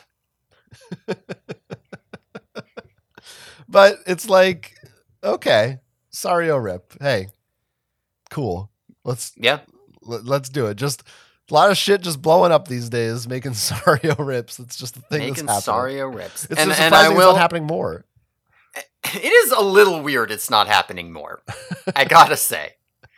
Or like the rescue diver team, they aren't here, as far as I know. Maybe they got all eaten, I don't know. Oh, yeah. They got far enough away, I guess. Yeah. But, yeah, they must have. I don't understand how these keep. Now, that being said, I will say for this book, we don't know yet because we're only in the first half, but this book does happen. Right? This book is not like The Forgotten, where at the end, it turns out it didn't happen. Yeah. So that does make me happier with this one. Well, I've got a question. Yeah. I mean, we're not there yet. Yeah. But you know what my question is. I'm not 100% sure. Okay, this happens. So did the decision happened. So did they not get to keep Lyran morphs in the decision? We gonna lose these fucking dinosaur morphs they're gonna get? We are gonna lose these dinosaur morphs. This is fucking bullshit. It is. Now, I thought I saw somewhere Tay Applegate actually saying, because I was looking around at some other stuff that she had been saying, and I saw her say somewhere that they actually did keep the Lyran morphs, but I don't remember them ever using them again for any reason. So I don't know on that one anymore. Just, we could forget about that. I don't know what the hell's going on with those Lyran morphs. Yeah, okay. But they definitely do not keep these dinosaur morphs. That is so fucked, man. Just fuck off. Wouldn't that be so... It would be so cool if they showed up at the next, Yerk Pool thing, and they showed up as fucking dinosaurs. We need, like, Transformers had Beast Wars. We need just give me a whole series that's like another generation of Animorphs, but they're dinosaur morphers. That's a whole series. And then everyone would know they were Andalites too, right? It would be like, Visser 3 would be like, where on earth, I want to acquire one of those. Where can I get one? And all the humans would be like, oh, they've been extinct for millions of years. The Andalites must have Jurassic Parked some DNA out of an insect with their superior technology. You'd be like, well, they can't be human kids because they couldn't have done that, right? Yeah. Ah. Yeah. Or maybe they used the time matrix. Right.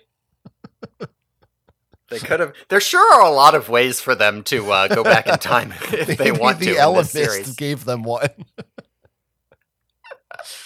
Yeah. I feel like every time there's a Sario rip, I'm just going to be like, the Elemist was probably involved in this shit somewhere.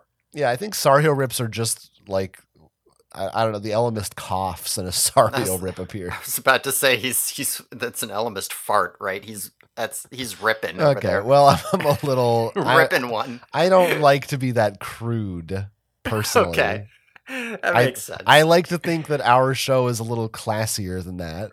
Right, you're a polite, classy guy.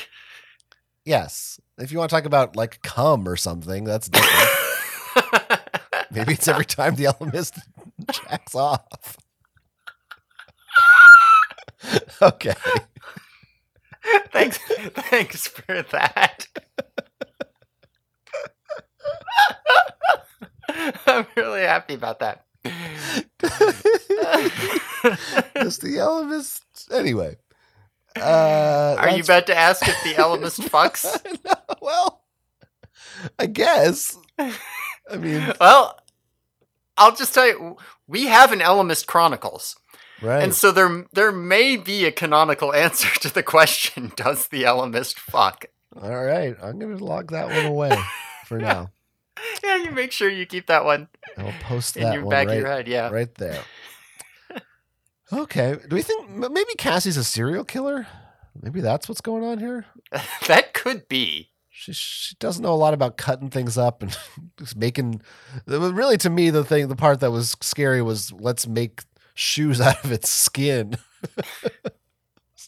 Like, all right, Cass, Jesus. Yeah, well, they know they don't have shoes because they're in their morphing outfits, right? Yeah, sure. Yeah.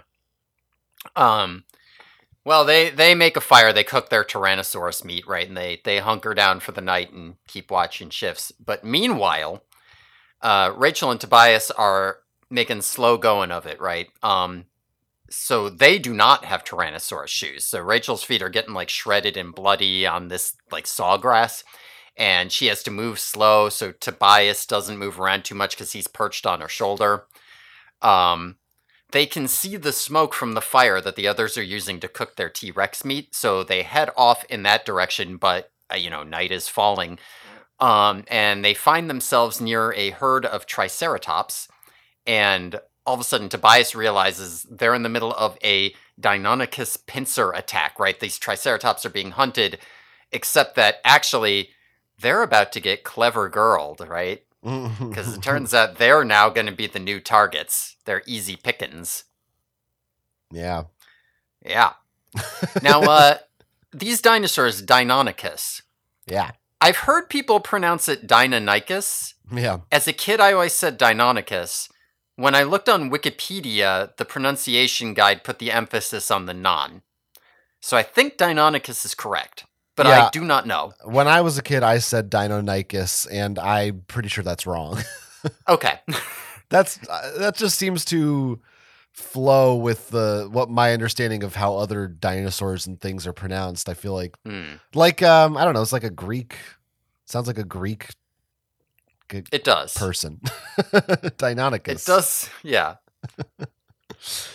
Okay. Yeah, Dionysus or something. Look, I'm sorry, but I just... Yep. I have one... It seems to me there is maybe not a total solution, but a better plan than what Rachel and Tobias are doing currently in this book. That they could be doing instead. Mm-hmm. That seems like plan? An obvious choice to me. Mm-hmm. Rachel can become an elephant. Tobias can sit on her back. I mean, elephants are probably bigger than a lot of the shit you're going to find here, even dinosaurs. You can run through, you can see better, you can move faster. It just seems like, come on, be an elephant. It's true. It's like and it's like her favorite elephant morph. Should be like average sized, right? Yeah, like it's definitely like going to stomp on some Deinonychuses. Probably, at least like kick them away. So, yeah. Better than a human. I mean, they are hunting these triceratops to start, but yeah, it's better than a fucking human. It just seems crazy that she's just like, let's just walk. Like, what are you doing? Yeah, it is a little odd. I'll give you that. Okay, so that was my main thought during this section. But it's fun. We get the Deinonychus. Yeah. Now, so these are the ones that are like really described incorrectly in the book. Okay. These are the ones where so they say they have pebbly skin that was the color of asparagus soup and coffee ice cream swirled together. These guys were almost certainly feathered. I looked into this. They don't have any fossils of Deinonychus skeletons with feather imprints exactly, but all of their closest relatives definitely are confirmed to have feathers 100%. So that's almost certainly these guys had feathers. Probably the Sario Rip, the same thing that's making his morphing painful, altered the dinosaurs. Yeah, makes sense. Also, you should be picturing these things like the velociraptors in the first Jurassic Park. Those velociraptors were based on Deinonychus skeletons, and they're about the right size for these guys. The actual velociraptors were a lot smaller. They were like the size of turkeys. Right. So you should... The Deinonychus are the bigger ones. They're the ones that are... Tobias is like the size of a wolf or something. Cool. I think I'm going to dinosaurs again now. Yeah, they're pretty cool. And like, there's all these like thoughts on like, cause like we used to be like, oh yeah, they got the big claw on their foot, right? So they probably like slashed and kicked with it. And now there's this idea that's like, so it's potentially more of a thing where they use that claw to like hook into their prey and just clamp down on it. And then they like eat it alive. And then they can use their feathers to sort of maintain balance as the thing's thrashing around. Pretty badass. Deinonychus is probably pissed about Jurassic Park. They got the glory stolen from them.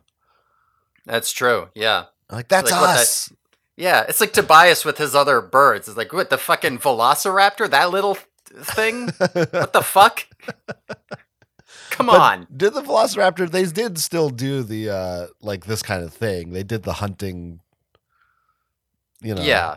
They did do that stuff. They just weren't as cool looking. Yeah, they just weren't as big. I actually have I have like a picture reconstruction of a bunch of different kinds of raptors, that I could send you here. Yeah, I got it off Wikipedia. Velociraptor. Forget it. I was going to say I have a Velociraptor body pillow. I don't know. That's kind of funny. It's not really a good joke. These are some cool raptors that only we can see. The listeners have to just imagine these. Yeah, we'll post them on our Twitter maybe. Wait, so I don't think I will. Oh, the Deinonychus is number 6. Okay, I see. Yeah, so that's like the far right one. So it's like smaller than a human, but it's not tiny. Yeah. Like Tobias said, think like a wolf, right? Like it's not going to stand as tall as you, but like total body mass size, it's going to be pretty close. God damn, Utah Raptor, fucking look at that guy. Yeah, he bulked up, right? Crazy Utah Raptor. I mean, that's why he's friends with T-Rex. He's too big for these other raptors. Right. Dinosaurs are cool. I like them. Yeah, they're pretty rad. They're pretty dope. Let's see here. They say that T-Rex tastes like swordfish. Huh. In this part. I would eat a T-Rex. I love swordfish, honestly. Yeah, it's my swordfish favorite fish. Wow. I've only had swordfish like a couple times, but it is good. It's really good. I would eat a T-Rex. I'd eat the hell out of it. Okay, good, for sure. Jerky, like a T-Rex steak would be good. Weird to eat a predator, though, right? Doesn't it feel like a Triceratops probably tastes better? Maybe. I don't know. I mean, Bronto burger. People eat like sharks and shit, right? Yeah, I guess that's true. That's true. Yeah, all right. I just like to eat something that's subservient to me. That makes sense. I mean, I guess. Yeah. What am I talking about? Go. No, I'm not gonna. It was done. No, it wasn't worth it. I was just thinking about like these Triceratops you could eat. What if we called it? We should be saying they're tries. Instead of Triceratopses. I don't know what you're saying. Tobias in this section refers to the Triceratops herd as tries. Oh, that's weird. I missed that. I thought it was really weird and dumb, honestly. I didn't respect him saying it. No, he's trying to make it a thing. It's like in Jurassic World when they say the Pachy's are loose. That's a little racist. No, they're talking about the Pachycephalosaur or whatever. Right, but it's just, I don't know, it's kind of problematic. Well, it's in the movie, so must be fine. Yeah, of course, as we know, everything that's in a movie is totally okay. They wouldn't put it in a movie if it was problematic. They take it out. That's right. You almost got me canceled last episode, so I don't appreciate where this is going. These episodes aren't actually airing. I'm just using this as blackmail. Okay. Just in case. Makes sense. Yeah, you're just lying to me so that I think. I don't know. Anything else to say about this attack here? Oh, Marco here is on his first X in history jokes at this point. Those are funny. Yeah, the first cooked food, complaint about food, all these things. Yeah, that's what I'd be doing. Yeah. It's funny. Marco's funny. First jokes in history. Is this the part where Jake goes off and sees whatever he sees? He's about to go off and look at some stuff here. So yeah, back at the camp, he sees this big comet up in the night sky. He goes off and looks at it, and it sure looks close, right? But Axe says it's not going to hit. Like, he says it's going to come really close to Earth, but it's not going to hit Earth. And Jake also sees a bunch of red flashes of light, like out on the horizon, but he doesn't know what they are. And then they get stampeded again. A bunch of sauropods come through being chased by a T-Rex, right? That's just how it is out here. That's just how it is, all these stampedes. And meanwhile, Rachel and Tobias are dealing with their Deinonychus problems, right? So Tobias guides Rachel into the woods, right? He can read the attacking patterns because he's also a predator, and he can figure out which one of them is the leader of the pack. So he gets her into the woods to buy her some time, and he has Rachel throw him up into a tree and continue on without him because he's got this plan. As the Deinonychus is run past, he drops down on one and acquires it, but he gets overcome by the predator instinct and joins the pack, also hunting Rachel. Classic, right? So yeah, so this is where Jake sees his stuff, right? Yeah. And this was around the part where I started to go, is this gonna be is this the movie 65 with Adam Driver? Is that I think I have a note about 65 here too. Yeah, I do. The classic, iconic movie. This podcast, years from now, listeners will know all about 65. Yeah.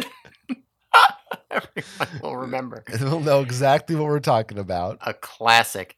I mean, you can talk about it in a more broad sense too, right? Like, it feels like this is like a thing, right? Like, whenever you go back to the time of the dinosaurs, you're never just back at the time of the dinosaurs, right? It feels like you always kind of got to be like, also, there's the comet coming. I don't know. Maybe. I mean, I can't think of many examples, but I guess it seems like maybe. I guess I don't have other examples. Maybe I feel like that because I read this book so young, and so it's like, oh yeah, this is the default, but I don't know. Yeah. I don't know. Land of the Lost. Yeah. They had like 12 seasons of that show. I don't think they. Dinosaurs. Oh yeah, of course, yeah. That was always the joke with Land Before Time, right? Was that it would be like once they got to Land Before Time 30, it would be like the really big comet or something. Yeah. I definitely told that joke a lot as a kid. That's funny. That's like, did you hear they're making a sequel to Seabiscuit? I didn't. It's called Glue Stick. That's good joke. That is an old joke from a Late Night with Conan O'Brien monologue. That's like one of 18,000 jokes he ever told on that show that for some reason has stuck with me forever. Thought it was so funny. It's pretty good. I do like it. Now, around this part, this is when the book starts to get it was already pretty action heavy, but there's a lot of action scenes here. Yeah. I found some of it a little hard to follow. I don't know if that's I agree. Me. Okay. I agree. The bouncing back and forth doesn't necessarily help either. Like the Tobias and Rachel stuff for me wasn't that bad because, it's fairly simple. She's running, he's in the tree, he morphs, but some of this stampeding chaos gets a little bit crazy. Yeah. And it's like the same thing too, right? Like they already had a crazy T-Rex attack where everything's going crazy. And yeah, I can also, like, if I didn't have these separated out into notes in front of me, I feel like it would start to blur together. Like, which was the first T-Rex attack? Which was the second? Yeah, I'm still feeling like that a little bit. But, yeah. I think part of the problem is at this point we know they're dinosaurs, but especially early on, it's kind of hard to, like, she has to write these descriptions of dinosaurs without just saying, "Hey, it's a dinosaur." When I don't know, I feel like it's I don't know that the physical descriptions of what they look like and what they're doing are as good as they maybe could be. Some of it I thought felt vague, or I was kind of having trouble picturing exactly what these things were. Other than like, well, I know what a dinosaur looks like, so I can fill in the blanks, but yeah, I think that's fair that it does rely on the kid being a dinosaur kid to some extent, being like, you have some idea in your head, right? These are like your toys. You go rawr and smash them into each other. Just pretend that's what's happening, right? Yeah. So it's a little chaotic. Yeah. I would. And then we get to this this like dominance fight. Are we ready for that? Yeah. Let's just finish up the big action sequences before the end here. So, they're surrounded Rachel. Rachel has turned into a grizzly bear at this point. But Tobias kind of jumps the gun and attacks her without orders, right? Like they've got the leader's supposed to give the go ahead. And this triggers a fight. So Tobias and the leader are fighting each other for dominance, right? And Tobias wins. And so now he's the new leader of the Deinonychus pack, and Rachel manages to get through to him before he kills her and be like, Tobias, you're not a dinosaur, you're a bird, which is a dinosaur. So, okay, they're saved. Cool. That's handled. The sun's getting real low. Yeah. So and I guess I'll finish the other scene too. So the Tyrannosaurus kills one of the stampeding dinosaurs, and it like falls on Jake.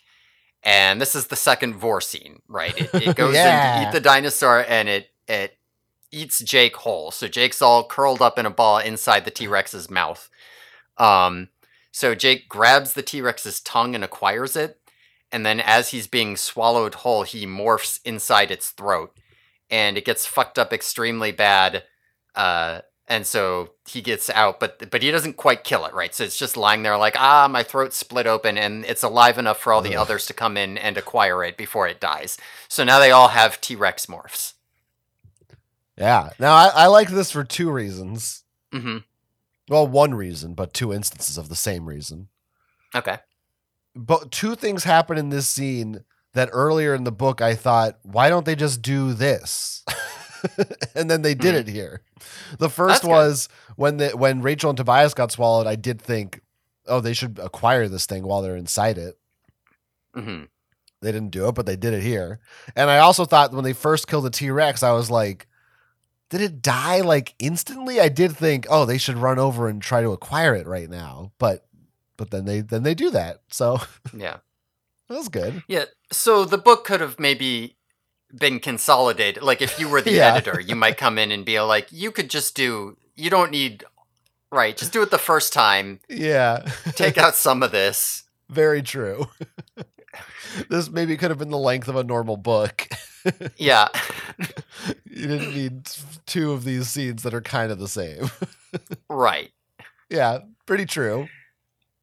He does almost K the T-Rex, which I think is good. You know what I'm talking about? He almost K's it. As in J and I do not know what you're talking about. J and K. J and K. Oh. Okay. I'm like thinking like he's joking around. He's J.K. Rowling. What the fuck are you talking about over here? He almost K.A. Applegates this thing. Okay, no, I see what you're saying. Yes. In the Men in Black movie, K is swallowed up by a cockroach man, and he bursts, or he actually shoots his way out of him. But right, I guess we got 2 of those because Rachel also. I mean, she's digging with her paws, but I feel like that is something that I've asked about before. Was brought up of like, is someone ever going to get eaten and morph and blow them up from the inside? I think you probably did, yeah. So it almost happens. Didn't that? Oh yeah, because that happened in book 10 too. Marco got eaten by a bird while he was a spider, and he morphed inside the bird and ripped it open. Jesus Christ. God, it's so fucked up when they do it twice in this book so far. Yeah, we're only halfway through. Jesus. A lot of gore. Sure is something. I do like that there's a whole point where Rachel is trying to get through to Tobias and saying, Tobias, you're a boy, you're a human, and it doesn't work. And then she goes, oh, wait, fuck, Tobias, you're a bird. And he's like, Rachel? Yeah. Pretty good. She also specifically mentions thermals. She's like, remember thermals? That's what gets him. That you is had what me gets at him. thermals. The classic movie line.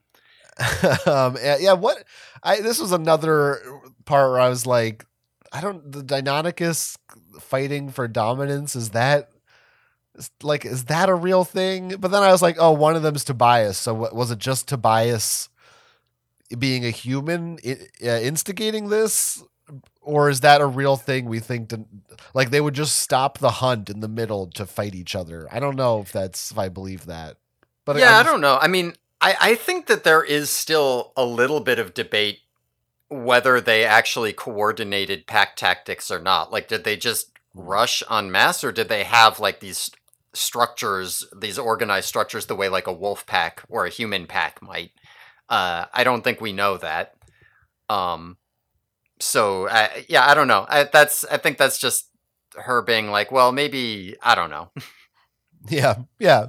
Why not? Could be. I don't know what they did. I don't know what we know. Birds do weird dominance rituals with each other all the time. So sure. Why not? At this point, by the way, everyone still thinks that Rachel and Tobias are dead. Yeah, they do. They've had a bunch of nights around the camp. Well, one night around the campfire to sit and think about that too. They have their quiet moments for it. Jake mentions Rachel and it says, I heard Cassie sniffle. That's kind of the extent of the, we don't have time to dwell on this. Bleeding heart Cassie over there. Yeah, if it was letting out a sniffle. If it was a fucking dolphin, she'd be bawling. She'd be losing her mind. Yeah. Yeah. Are we ready for the cliffhanger ending? Now, I'm not quite ready because I just wanted to say, neep. Does something say meep? Neep. Yeah, one of the Deinonychus says Neep. Oh, okay. I just gotta make sure we hit all the sound effects. Yeah, there are some good ones. Anyway. Yeah. Yeah. Yeah, I there was another quote that I liked where Cassie says, or no, I don't know who it is. I can't keep track of who's talking at any given time. Some fucking person. They spread their arms wide to welcome good old mommy son. It kind of feels like a Marco line to me. Yeah, it very well could be. Yeah. Good old mommy son. Wait, you never referred to it as mommy son before? Rachel is definitely a mommy's boy. Yeah. I don't even know what the hell you just said. Rachel is a mommy's boy. Oh, I meant did I say Rachel? I meant Marco. Yeah. Okay. Sorry. I see what you're saying now. Sorry. Okay. Sure. Starting to get delirious. Well, it's good. It's a good thing we only did half this book today. Yeah, right. We got plenty of time. We do got plenty of time. So yeah, let's talk about this crazy ending here. Let's talk about halfway point. Right. I picked this halfway point on purpose because I wanted to put a nice little cliffhanger in here. So, after all this chaos, Jake, Cassie, Marco, and Axe, they're walking around. And Axe reveals that those flashes of light on the horizon the other night, those were actually artificial. Those weren't natural flashes of light. And as they're walking, they come upon a giant gorge, and they look down into the valley there, and they see buildings and flying saucers. And this is where I've decided to cut the book. That's where we're going to end for today. Stay tuned. On artificial light buildings and flying saucers. Yeah. So, yeah. What do you think about my choice of ending here? It's pretty good.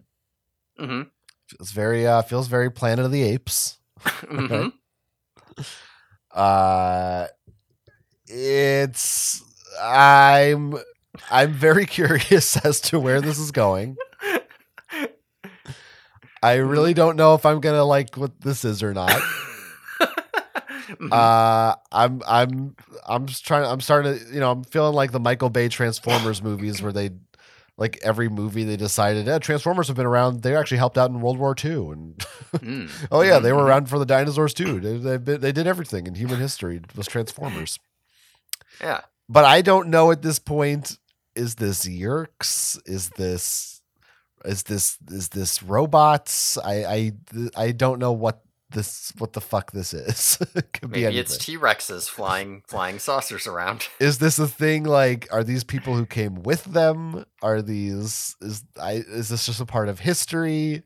I don't know what's about to happen here. It's pretty good. It's one of those. I feel like any other series, you would have been like, they go back in time and there's dinosaurs. And that's a whole book. Right. You wouldn't get to the halfway point of the book and be like, all right, we've done all the regular dinosaur stuff, but it's not nearly batshit enough. What could we possibly do? We already had a T-Rex fight them twice. There's nowhere else to go. Yeah. There's places to go. It's just, in true Animorphs fashion, it is just like, well, there's no way you're gonna. I'm not too worried about you speculating about what could happen here because it's like literally not possible. It's too fucking crazy. Okay. Yeah.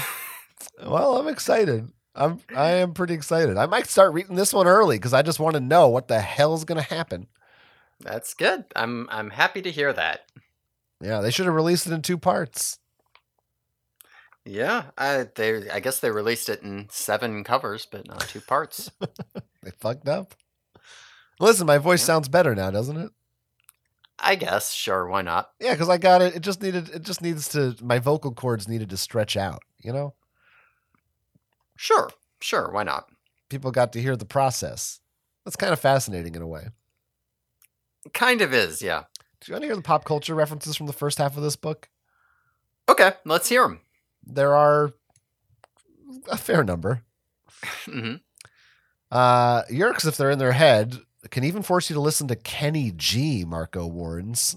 Mm-hmm. That would suck, huh? Yeah, wow. Axe is referred to as Cinnabon chomping Andalite Scorpion Boy. Marco is hanging out with his dad, who I love, by the way. Yeah. Wondering if I had the energy to go into the kitchen to get more Doritos. Same, Marco. Same.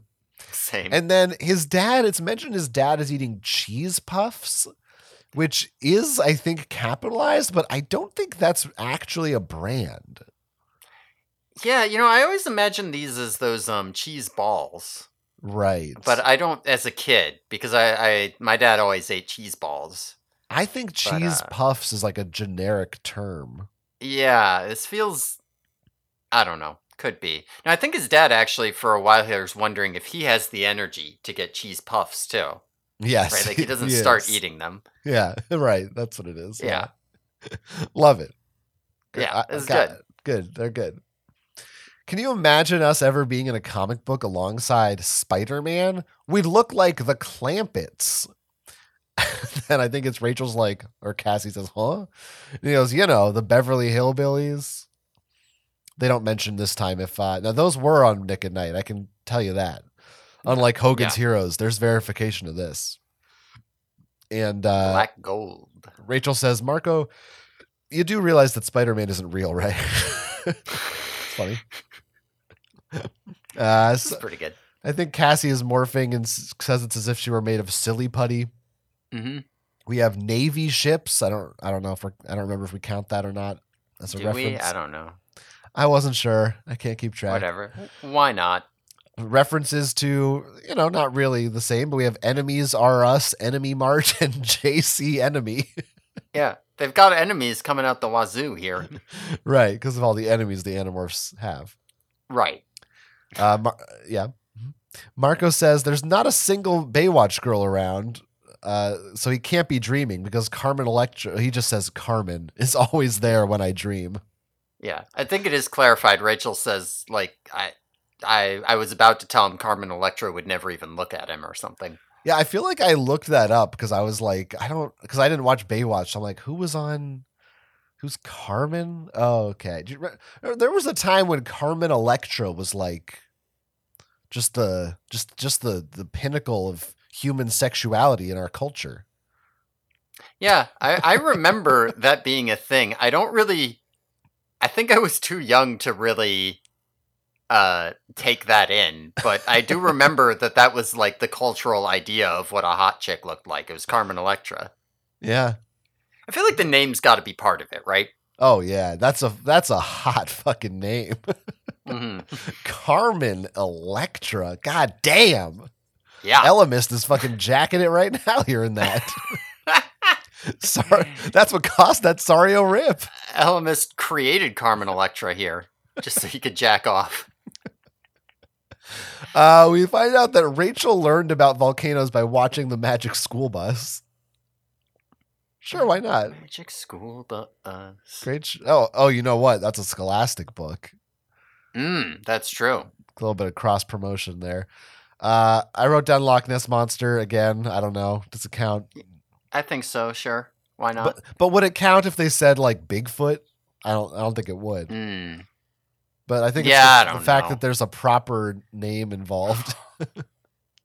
Who knows? When they get swallowed, Rachel says, "Who did you expect, Jonah?" Reference to the Bible. Yeah.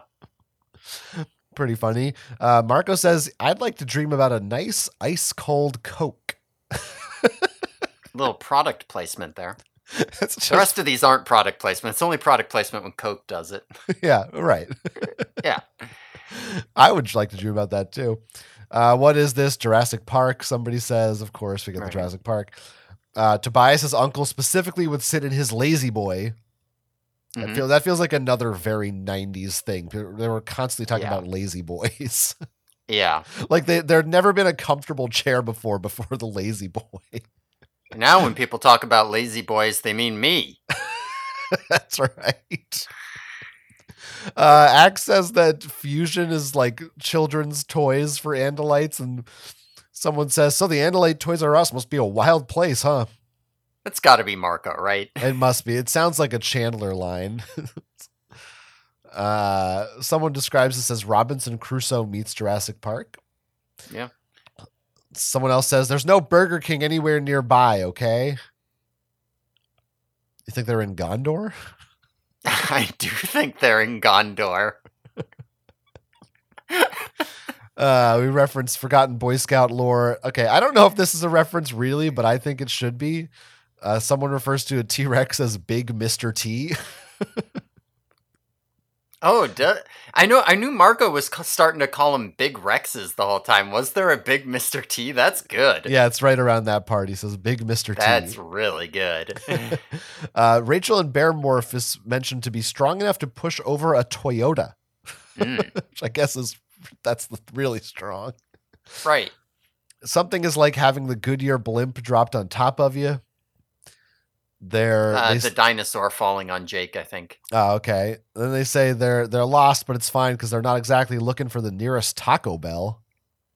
I am. Yeah, I would be for sure. I just got a new reward, so I might be getting some after we record this. Fuck, that sounds so fucking good right now.